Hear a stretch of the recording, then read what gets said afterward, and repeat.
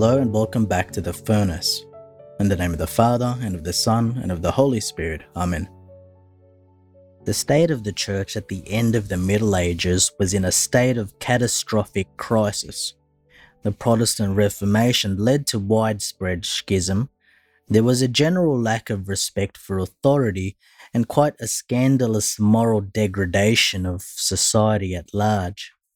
You had the Renaissance, which introduced a humanism both Christian and pagan, and faced with such turmoil, the faithful and fervent Christians had to resort to one of withdrawal from the world, and they had to nourish themselves with various spiritual exercises against the widespread paganism.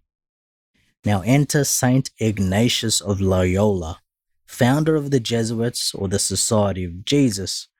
Born in Spain in 1491, he became a soldier in one of the most famous conversion stories of all the saints. His leg was badly injured in a battle against the French in 1521. His time of recovery allowed him time to read, and he read several books on the life of Christ and the lives of the saints. This led Ignatius to embark on a spiritual journey that would eventually lead him to found, with 6 other companions, the Jesuits, which remains the largest religious order today. Ignatius is famous for devising the spiritual exercises, a series of meditations in a retreat-style format whereby a soul is purified in order to discern their vocation and follow it faithfully in Christ. In conjunction with his accompanied rules for the discernment of spirits, Ignatian spirituality has become one of the most effective avenues for deepening one's spiritual life, endorsed by numerous popes and saints. And in 1948, Pope Pius XII said, "The exercises of St. Ignatius will always remain one of the most efficacious means for the spiritual generation of the world, but on the condition that they continue to be authentically Ignatian." End quote.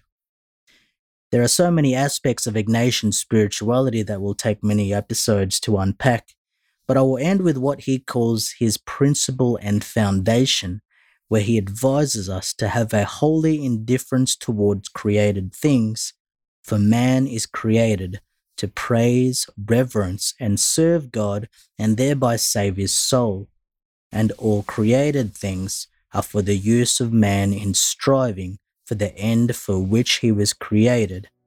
That is, using his famous motto AMDG, ad majorem de gloriam, for the greater glory of God. Let us pray.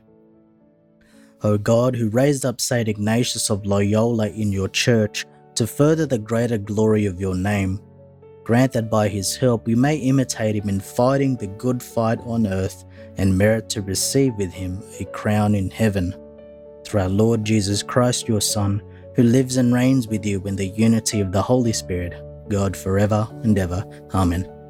In the name of the Father, and of the Son, and of the Holy Spirit. Amen.